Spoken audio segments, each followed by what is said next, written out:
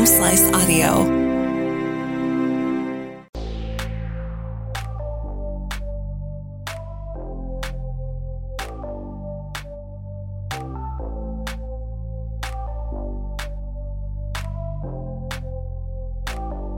Hello again, and welcome to this edition of Doc Talk with Monument Health. My name is Mark Houston, and joining me again is Dr. Bhaskar Purushottam, an interventional cardiologist with the Monument Health Heart and Vascular Institute right here in Rapid City.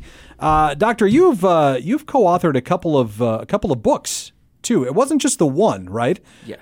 You had the one that they had referenced here was the Interventional Cardiology Principles and Practice, 3rd edition. Now, I'm assuming this isn't for me to read, right? Absolutely. It's for people in the specialty. Okay. Physicians. Now, how much of it would I understand? I think you would still get a gist of it. Okay, that's good. Yeah? I like to think I'm somewhat intelligent, maybe, that I could get part of it. I'm sure you're absolutely. But that has to be so different in your practice, from talking and lecturing and sitting with patients to sitting down with pen and paper, well, computer, obviously, and writing this out. Do you find it enjoyable to write? Oh, yeah, I love it. I think it's very interesting. And also, I think it's a reflection on how I treat my patients. Sure. When I start to write, and because I often say, I went through a lot of training, but the true teachers are when you actually step into practice are your patients, because they come up with interesting scenarios, great questions. They trust you and they let you treat you and you see the results. Yeah. And in medicine, a lot of it is not explained, and we're not able to fix everything to the mark. Mm-hmm. So therefore, when I sit and write this book or this book chapter, I try to answer all these questions, and it helps me research and look into all the studies done all across the world, which therefore, updates my knowledge, and which in turn helps me implement in my actual clinical practice. Well, it just makes you a better doctor. I would think. I mean, you have to feel that way as well. Absolutely. Well, in this podcast, Doctor, we want to get into the complex vascular disease. I think this is pretty fascinating. I mean, just the subject overall, anything that has to do with the veins and the arteries and the capillaries in your body. It seems like you know what they do, but boy, can they cause problems, can't they? Oh, yes. Just for us as humans in general, I suppose. And to have you go into this kind of field of study, I mean, this is to me is one of those disciplines in medicine that just you have to devote so much time to in order to really understand. Is that accurate? Absolutely. And after I finished my 3 years of medical residency, and I did 3 years of cardiology fellowship, and I did 1 year of interventional cardiology. And then finally I spent 1 year just reading and studying and treating vascular disease in New York. Because I think a lot of people assume when they hear vascular, they automatically think of the heart all the time, right? I mean, that's what's pumping it through all of this in your body for sure. Yeah. But what is just a complex vascular disease? Vascular disease is a lot more common, and this is referred to as anything outside the heart. All the arteries in the legs, the arms, the neck, the head, kind of just before it enters the brain. These are all considered peripheral arterial disease. And what we most commonly deal with is lower extremities, anything involving both the lower extremity limbs. And most common presentation is,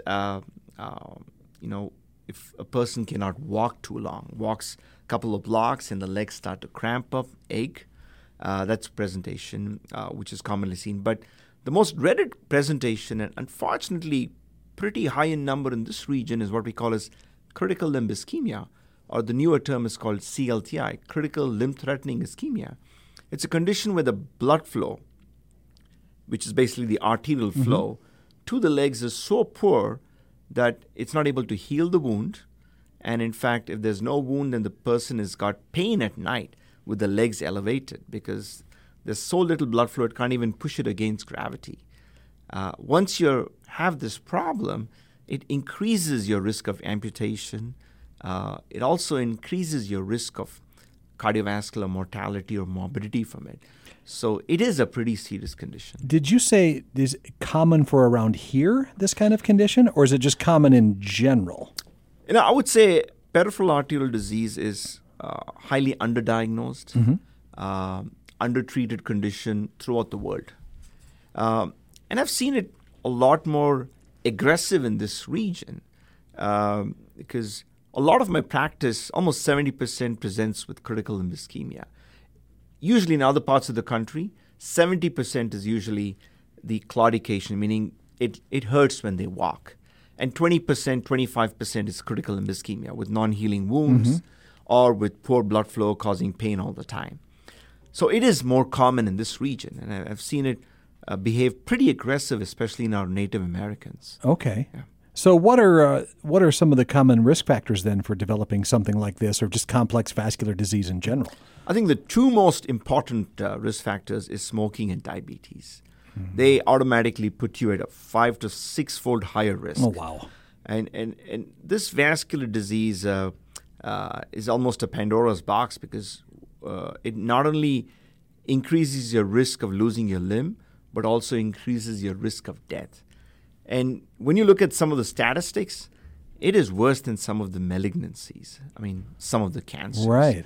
So if you feel like you can't walk a whole lot, or if you have ulcers, especially below your ankle, which are not healing and they're painful, and you don't have good blood flow down there, then it's very, very important to reach out to your primary care doctor, get some basic testing. Very, very simple testing can be done, and we can find out the problem and then start to treat.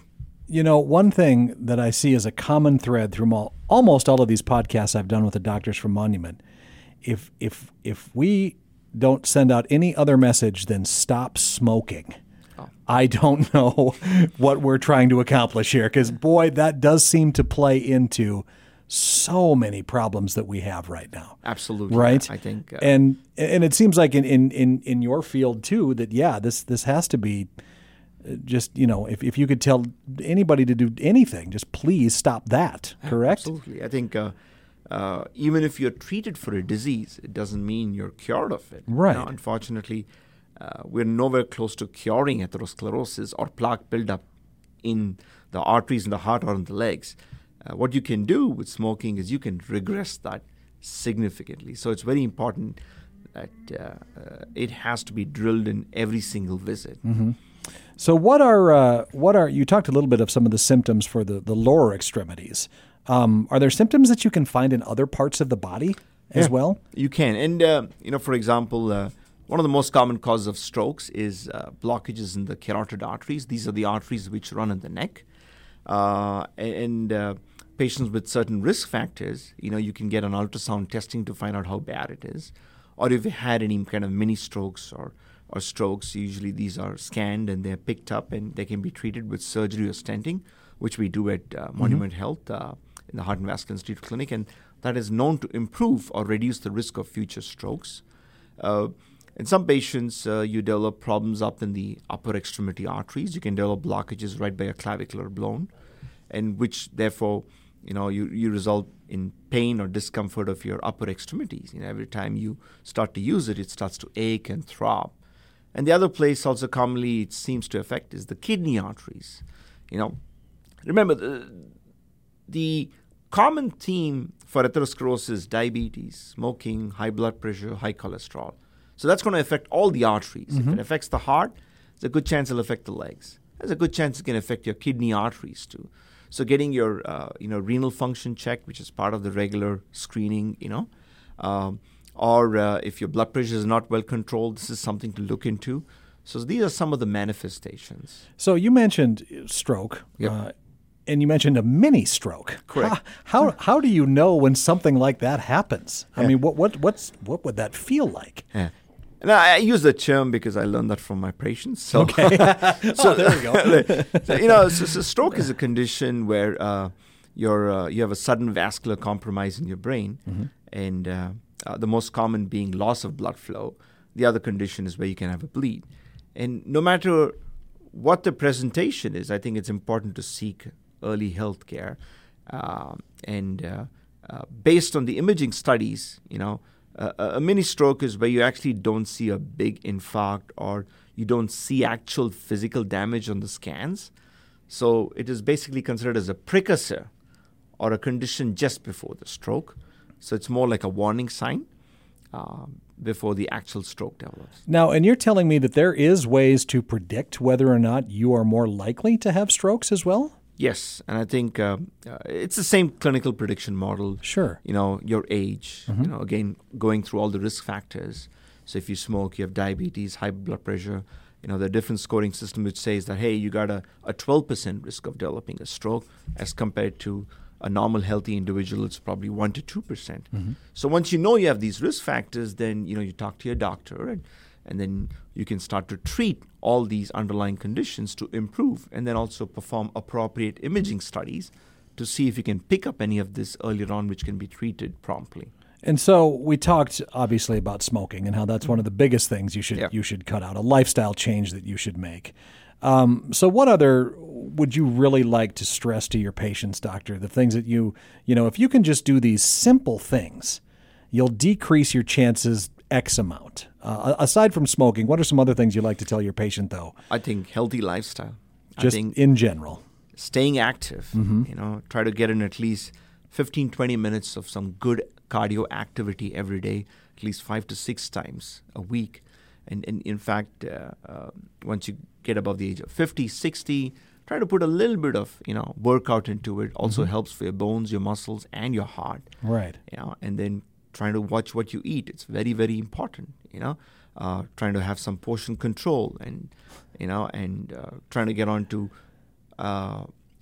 appropriate healthy websites like CDC or AHA or ACC, and they give you guidelines on what is considered healthy activity. And right. Again, before you start approaching any of this, I think it's good to talk to your doctor and make sure, hey, am I safe to do this kind of strenuous activity? Or they should definitely just go pick up the textbook with your chapter in there. I think that's the best way to do this, and then you'll learn a lot more. Well, again, Doctor, thank you very much for coming in to talk about this. Dr. Bhaskar Purushottam, interventional cardiologist with Monument Health and Heart. Love to have you in, and anytime you want to come in and talk about more of this stuff, even get more specific on some things, Doctor, let's absolutely do this, okay? Wonderful. But I think these have been just some really good overviews of these. We've talked about complex venous disease, complex coronary disease, and complex vascular disease. And again, what it all boils down to me, quit smoking and go for a walk, all right? You got it. Thank you very much, Doctor. I appreciate it. Thank you for having me. You bet.